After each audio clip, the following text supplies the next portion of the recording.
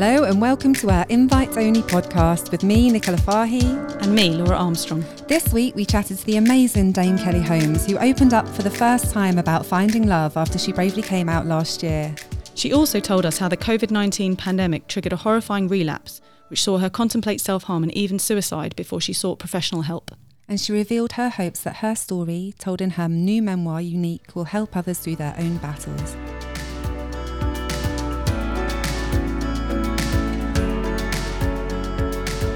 Well, Dame Kelly, thank you so much for joining us today on the Invite Only podcast. How are you? Yeah, I'm good, thank you. Thanks for having me on. You're very welcome. We're excited to talk about the memoir Unique, which is being released on the 9th of November. Yes, correct. 9th of November. That's come around pretty quick. It was such an emotional read, so many highs and lows and just so powerful. How did it feel getting it all out there?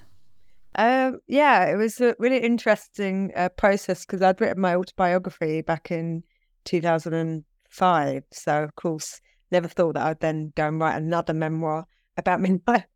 But it's interesting, isn't it? Because as we go through life and get older, so many different circumstances come into light. And obviously mine's had a lot of kind of levels. And I feel like I'm on like about fifth life, really. So it's an interesting process. And the best life. That's it. Yeah, the best life.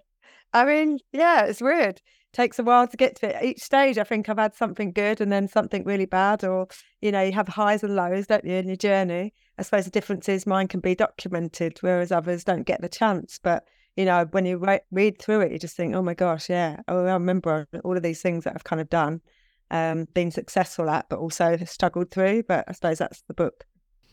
And how does it feel looking back now, having brought out this new memoir, looking back on the person you were when you wrote the last one? Yeah, I mean, because when I wrote the last one, I was still, I think a lot of people thought it'd be a sports book when I wrote my biography, and it wasn't. It was still very much a life book. And I think it was just because I'd had, again, so many different parts of my life of a sports person, having been served in the military, you know, my upbringing, and saying in that first book that I'd had sort of a breakdown, a mental health problem, which wasn't ever spoken about in the world of sport, but actually in society we didn't talk about it.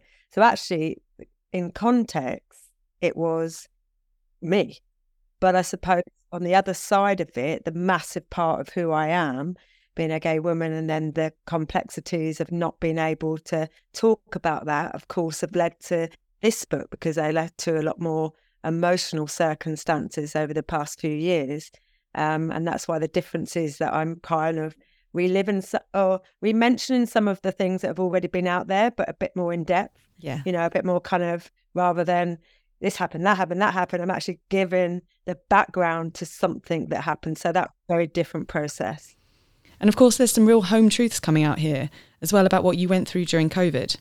One of the chapters is called Rock Bottom, and you're very, very candid about what you went through at that time. How was it to talk about that? Yeah, because I think, you know, we all dealt with COVID very differently, didn't we, that time? You know, we look back on it and it's a real memory for us all. And I think sometimes we look back and think, did this actually happen? But I suppose with my lockdown, initially, I really loved it, you know, because it was sort of summer. I was doing core sessions and sharing my alpacas at 7 and 8 o'clock in the morning, and have all these people, just random people chatting to you. It was a lot of fun, you know, I loved it. Blue skies, you know, birds singing. I think it was brilliant. And then obviously I got COVID. I was having a couple of operations on my Achilles, and that was stopping me doing what I was doing with the fitness. Then I got COVID. And then, yeah, it all sort of went downhill from that point, sort of October of 2021 or wherever we are now, 2020. I don't even know the dates anymore. Yeah, it all sort of went downhill because from an emotional point of view, I think I became very internal with my thoughts. You know, you 1 minute watching the news and it was really depressing, and you're seeing all these deaths, and I'm laying sort of couldn't move for about 3 weeks and thinking, God, you know, when I die, all these, my friends and family who I love very much, are all going to be saying how sad it was that I couldn't live my life, you know. And I'm like, hold on, that's my right. And just suddenly sort of, not suddenly, because of course I'd thought about it for years, but it made me real kind of think about, I should be able to talk about my life, not other people talk about it. And that started the journey of spiraling down before it went back up. People do say, don't they, that although it's horrendous to reach rock bottom, it is important because it then triggers you to be able to reach out for help. And it was a real low for you, wasn't it? Like, to the extent that you had a relapse and were contemplating self-harm again. Yeah, I mean, I was probably contemplating a bit more than that, to be honest, because on the night when I really struggled, I literally was, as I said in the book, called and pinning myself down in the bed because I could spiritually see myself going downstairs to the door. One, hadn't self-harmed since my mum passed away. And then secondly, I just thought, oh, I can't cope with this any longer. It takes an incredible amount of strength to stop yourself from doing that. How do you feel looking back that you had that restraint? And what do you think gave you that strength? Yeah, I mean, I think, as humans, we are quite strong if we realise that we have something else to hold on for. And whilst, you can literally lose it on one side of you and your senses go and the irrational thoughts come in, the other side is that you don't really want to do it, but you're kind of almost like drawn to the bad side of your thoughts. And I think, obviously, I'm proud of myself for remaining as strong as I could. But at that time, it didn't feel like strength. It was almost that I just knew that I had to change my way of living to become me, for me to get out of the hole that I was getting myself into, and I suppose, yeah, I just knew I needed to do something, and kind of even, I think I put in the book about emailing a psychologist and reason before, even though I've had lots of mental health problems, I've been clinically depressed, I've had breakdowns, I've had lots of other things. I think writing that email was one of the biggest and hardest steps at the time, because I'd always thought that even if I'd gone to a psychologist over the years, they could out me. And that word out for somebody who's, from the LGBTQIA plus community is like the worst thing that can ever happen to someone. So in my head, again, irrational thoughts were, I can't tell anyone outside of my circle, but I had to that night because I just felt I needed that professional help. One of the things that really hit me incredibly hard reading the book is that fear that you can feel. It's obviously really well written because you can sort of really feel it's kind of like a terror of that happening, of you being found out. Yeah, it was. It really was. And, that had been a long time coming. I'd always thought somebody one day that I'd been in the army with or, kind of known and had relationships could. But then I equally knew how hard it is, like when you are gay or whatever you identify as, other people around you, like especially my era, would also they'd have to really be not a nice person to kind of then do a story. And I kind of gathered with the people that I'd seen, they had lots to lose as well, because, firstly, if they admitted had been seeing me in Kelly Holmes, that would have caused maybe issues in their own relationships, or, you know what I mean? It's just like, oh, why didn't you tell me? Is that sort of thing. So I can't, and some of them are professional. So I just thought, oh, no, but yeah, it's that point of, I was so scared, the army, the impact of the army, being 22 and being raided. And for those that get to read the book, but listening to this, when you're raided, and that was a very first stage, really. I mean, I had it relatively easy compared to a lot of veterans, but being raided was as though if somebody's in your house when you get home and they are literally ransacking it, but the perpetrators are still there and they're literally in your ear, they're trying to find something out, they're trying to intimidate you, trying to sort of bully you into saying something that actually is not that bad, but you feel like, I can't, because you'll lose your career, your job, and you haven't actually done anything really bad. So it's almost like more like a persecution. Yeah. That's what it sounds like. Yeah, it wasn't good. I mean, and I suppose just young, it's scary. Do you still have any sort of trauma from living that, or is it something that you've been able to compartmentalise now and move on from?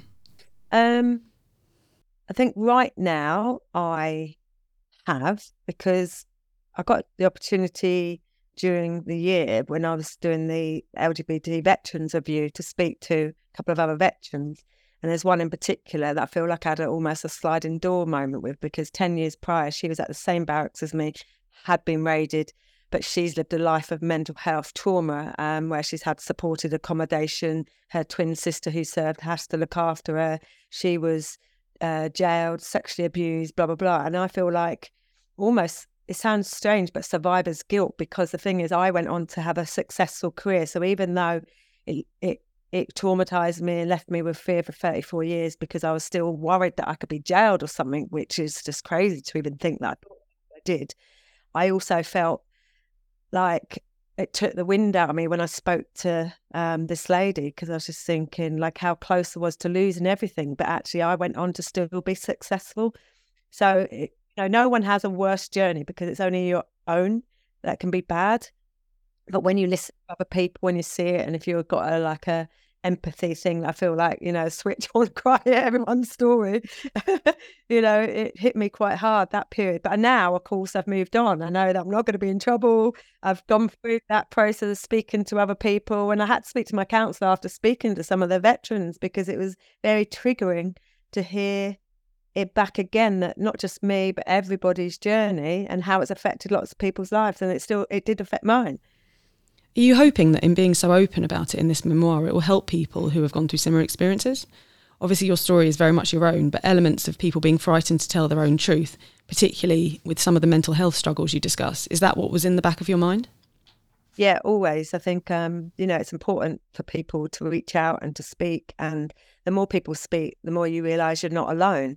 And I felt like, when I first talked about mental health problems, it was off the back of winning 2 gold medals. And the reason why I put that in my last book originally was the fact that, I know I achieved something good, and I'm not going to belittle my achievement. I mean, it was like amazing to win 2 gold medals in that same games. But equally, I was put on quite a high pedestal of being invincible and whatever. And I was like, but actually, all I was somebody that worked extremely hard, never gave up on the dream, went through highs and lows, like the shit that life can give you, but I still come out on top. And it was about that strength of character that does it. And it's almost like the same with this, is that, fear is anything, any type of fear is debilitating for people. But if you can listen and get strength of other people who had that premise to do it, and then how their life has changed after, because no one sees the after, because you're worried about the after before you've got there. And when you are there, you just think, oh my God, like half the fears weren't really logical, or they shouldn't have been there. But it's hard when you're in that moment. But I think with mental health, I think that's important. And then with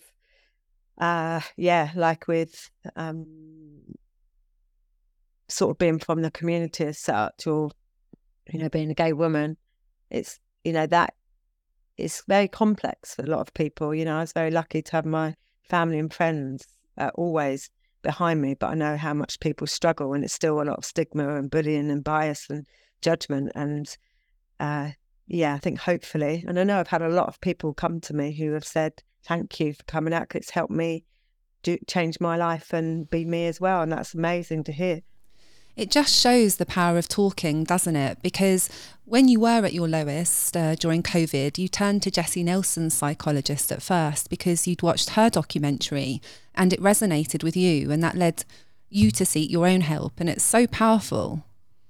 Yeah, it really is, because I never knew who to speak to. I just didn't know who I could approach as a psychologist. And then I saw that she'd worked with someone in the public eye. And I think that was one of the barriers, is like, if you're in the public eye, what do you do? How do you cope with that? So I went to her originally. And I think the message really is that always try different people. I mean, I'm glad that I reached out, because it gave me the courage to then talk to professionals. But for me personally, I needed to find somebody else that I felt can connect with me. And so it's not that psychologist wasn't a good psychologist, just wasn't right for me. And that's like another message for people, that absolutely, reach out for help, whether that's friends, family, charities or professionals. But it might take 1 or 2 to actually find someone that you connect with, because that's so important when you're pouring your heart out and you're so scared that you feel that person is absolutely got your back. There's a real 2 sides of the coin with your experience, isn't there? Because with the pandemic, on one hand, you reached a point where you were at rock bottom, and that was obviously the point that enabled you to come back up. But on the other hand, it's enabled you to meet your partner, Louise. Yeah, it's strange things happen, don't they? That was through Military in Motion, wasn't it? The fitness series that you were doing? Yeah, so I'd moved my going on Instagram, doing call in the morning to asking people if they fancied doing Zoom. You know, everyone wants shares in Zoom now, I think, because it became like the thing to do, right? No one knew about it. And then you and Joe Wicks. Exactly. And then suddenly I'm on the screen, there's just all these boxes, you know, and they've all become friends of mine. It just happened. And to be honest, you know, doing that fitness community, they didn't know how much they were helping me. I know how much I was helping them because, you know, we were hearing stories of their life. I was privileged to go into their rooms as such, and you can tell what people are like and their lifestyles and things on, you know, on some Zooms because it was very early days. And also, you know, I was hearing real in-depth stories about some struggling, some had had mastectomy, some had, you know, their partners, or so many things. And at night time, when I did this thing called Night Crawl, which was like a fitness, come have a drink, come chit chat night on a Friday night, which I loved. It was brilliant. I was dressing up at all sorts of characters, like a mad woman. I was going mad, literally. You know, doing this, and then, you know, I'm having these conversations till midnight, you know, with these random people, and Lou just happened to be one of those random people. But the thing is, I never actually spoke to her. Out of all the people, you know, I had few hundred people, and sometimes on a regular night about 80 on a night crawl who were just literally committed to doing this evening. Never spoke to Lou. So it was a slow burn.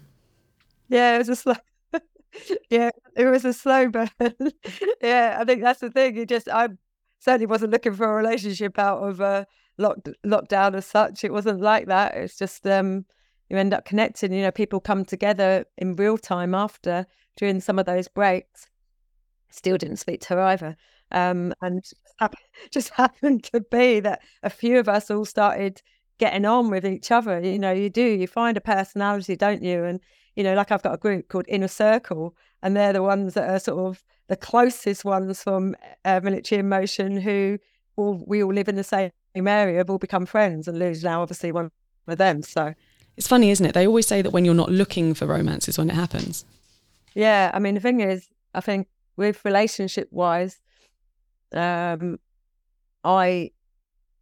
never knew how I would meet someone if you're not open. Like, how do you meet someone? So a lot of the partners that I had were very circumstantial. They had got to know someone through somebody who was more of a close-knit reason rather than, you know, I never went on apps or whatever. And a lot of the times you kind of try and make things work because you want to be in a relationship. No one wants to be on their own totally, even if it's just company or, you know, emotional support. And I think I met people, and the hardest thing was that I met was meeting people after I won my golds, to be honest. Because in the army, it's sort of, I don't know, just sort of, I don't want to be detrimental to say it's that flings, but like, if you're going to move each time, you're never really having a massive relationship when you can't even be gay, and then you meet someone and then you move to a next barracks, kind of that relationship's over, you know what I mean? But it was sort of more friendships. And then I met my first partner before I when I left the army, and then other partners I've met are literally been, yeah, like I say, through someone, because I never thought. And then you try and find that thing that connects you, and actually you're not right together, you know. And first 6 months it's all great. They all go, oh, I know you're not out and don't want to be out, blah blah blah. And then after 6 months it's all, you know, they're losing their identity. They feel invisible, and I'm like, but you knew what? So it becomes conflict all the time, and that's what I pretty much had conflict all the time with relationships, and that wasn't, you know, a nice place to be, really. I just never knew. The funniest thing is now I'm out, I can't believe how many people actually can. Like, I met all these, like, literally high performers, business people. I go to Attitude Awards, LGBT Awards, and I meet all these people in the public. I'm like, how did I not know you were gay? Like, I think I must have had literally this brick wall in front of all my eyes. Like, even being on Loose Women, when I talk about stuff, they said, have you lived your life under a rock? I'm like, I think I have. Like, seriously, I meet these people and I see them in the public eye, and somebody goes, oh, she's gay, she's bi, she's whatever. And I'm like, is she? I literally have no idea. I'm so bad. I'm like, why didn't I know this? I think you do. You go in life, and when you have to completely lock yourself up, you look yourself up to any exposure. You just don't look for it. And I can't believe that literally that was me. I'm so, honestly, I laugh at myself now, and everyone laughs at me when they go, "How did you not know? She's in the news or she's there." I said, "I don't know. I literally didn't know." It must be so liberating now to have a relationship and be in the open and not have to worry about the things that you worried about before, people not knowing. I mean, it took a while, even after doing my documentary and doing the Sunday Mirror article, it still took a while. I mean, I went away for 3 weeks to America just to get away, because I was just like, now what? And also, you can't just change a narrative in 1 second. I might have come out, and did a documentary, which was a process, but then to have a normal conversation, still think, oh, actually, now I can say it's okay. That did take a while. What am I, over a year now? And now it's okay. I'll just say whatever I want to say, And do you think your relationship with Lou would have developed as it has if you hadn't come out publicly? Do you think it would have taken the same path? No, I don't know. I mean, she's just a different person. She's a nice person as well, not to say that others won't. It helps to be a nice person, somebody that doesn't want anything, doesn't really not interested in like my side of me, my work side of me, not interested in that whatsoever.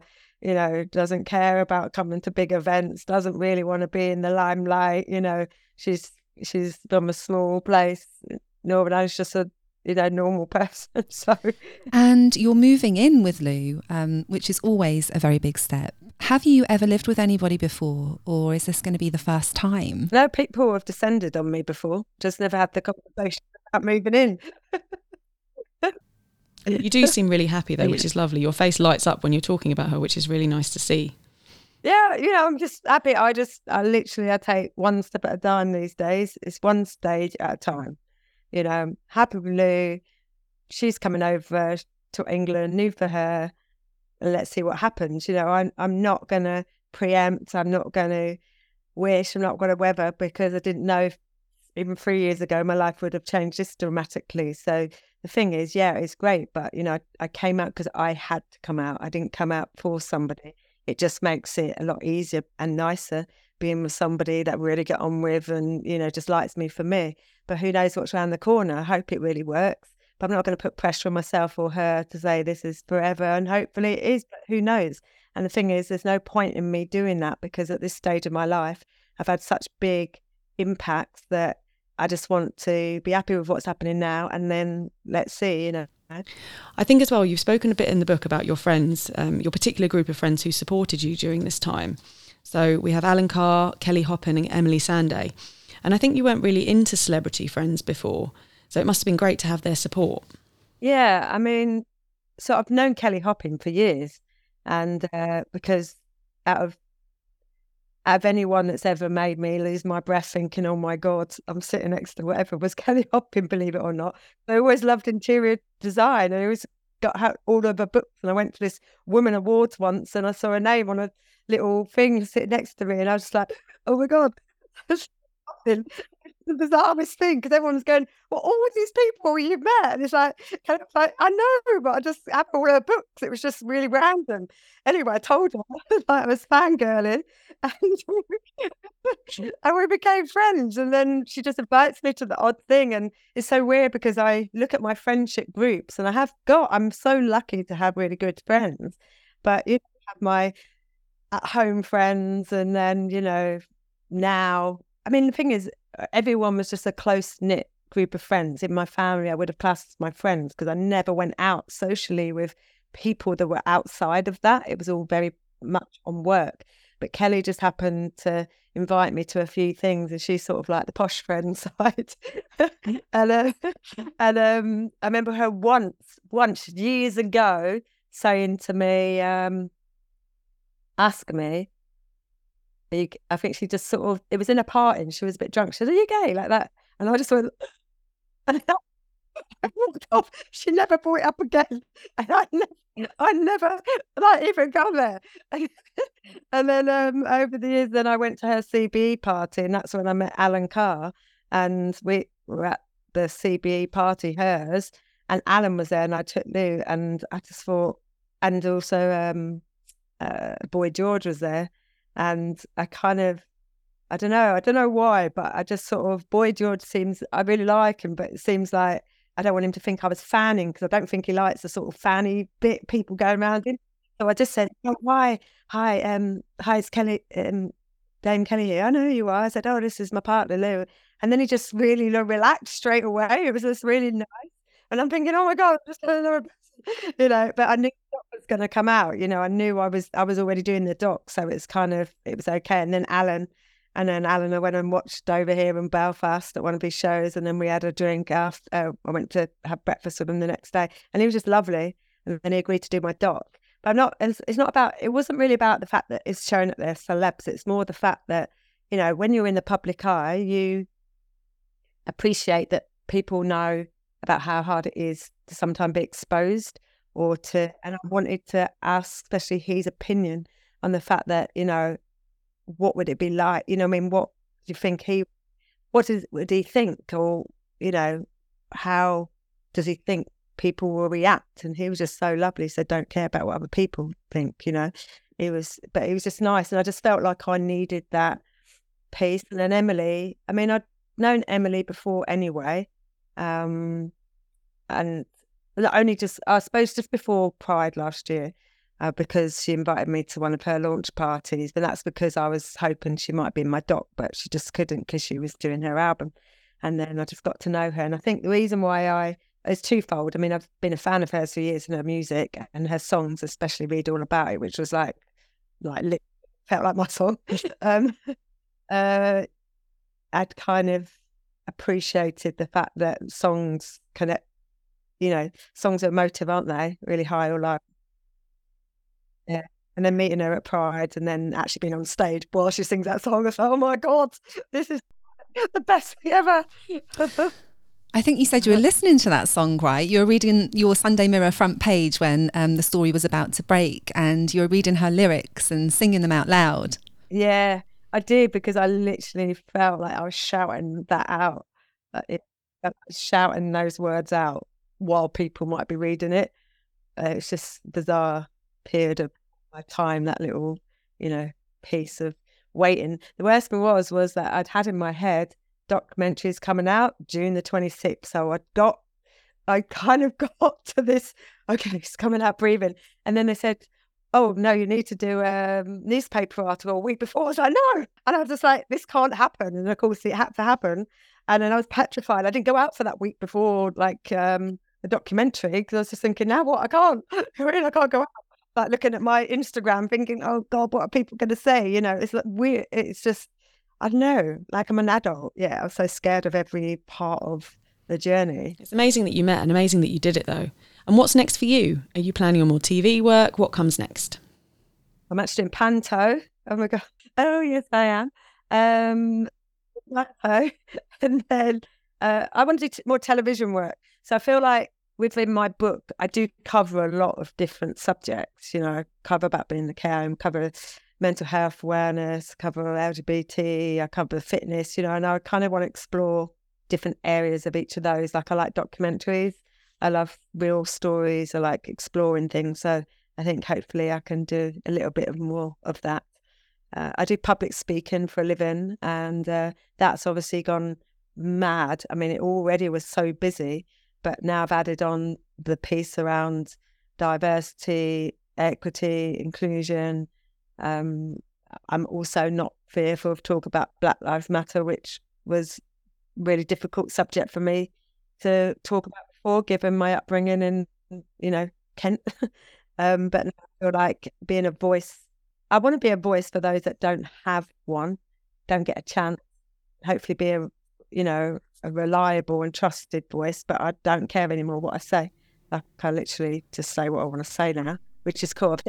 Have you ever been approached to consider something like Strictly? Because I think that's such a groundbreaking show. We've got LGBTQ plus relationships, we've got disability being shown. It's just breaking boundaries. Yeah, I've been asked like pretty much every year for 20 years, and I'm a celeb. I don't know, I felt like, so I did go on Dancing Live years and years and years ago, but it only just started, so it was sort of like very new, no one really knew about it. I didn't play the game of the TV world and I had no idea, you know what I mean? Didn't really like the process of it, because coming from focused sport to the sort of flouncy TV world where you had to sort of play out, just didn't get it. Now, of course, I play the game a little bit better, but I feel like I'm a Celeb and Strictly at the time were too intrusive, and I felt by going on them that opened me up too much for my comfort. Also, I'm such a baby. I scream at everything, like literally. I scream anything that came near me. I would scream like a baby. Like, everyone thinks I'm really hard, but I'm not. I'm such a wimp. Like rats, snakes. Like if anything comes, it's like even off milk, I'm literally throwing up. So can you imagine me drinking that? My mum said, don't ever go on it. She says, don't ever go on it because show yourself up, or you'd be TV gold. I was like, yeah, because I do everything. I hate water. I'm afraid of drowning. Like, I hate everything. I wouldn't chuck myself out of a bungee jump or out of a helicopter. No chance. So, but never say never, because you'll probably see me like one day on it and go, she said she'd never do it. It'd be like, okay. So never say never, but at the moment I haven't yet been convinced. Oh, definitely. It's Strictly then. Strictly, kind of, but you have to give a lot of time, don't you? Yeah, long time. Again, one day. Well, watch this space. Watch this space. Thank you so much for coming on our podcast, Dame Kelly. We've really loved having you, and all the best with the memoir. We can't wait to see it hit the shops. Thank you so much. Thanks very much, Kelly.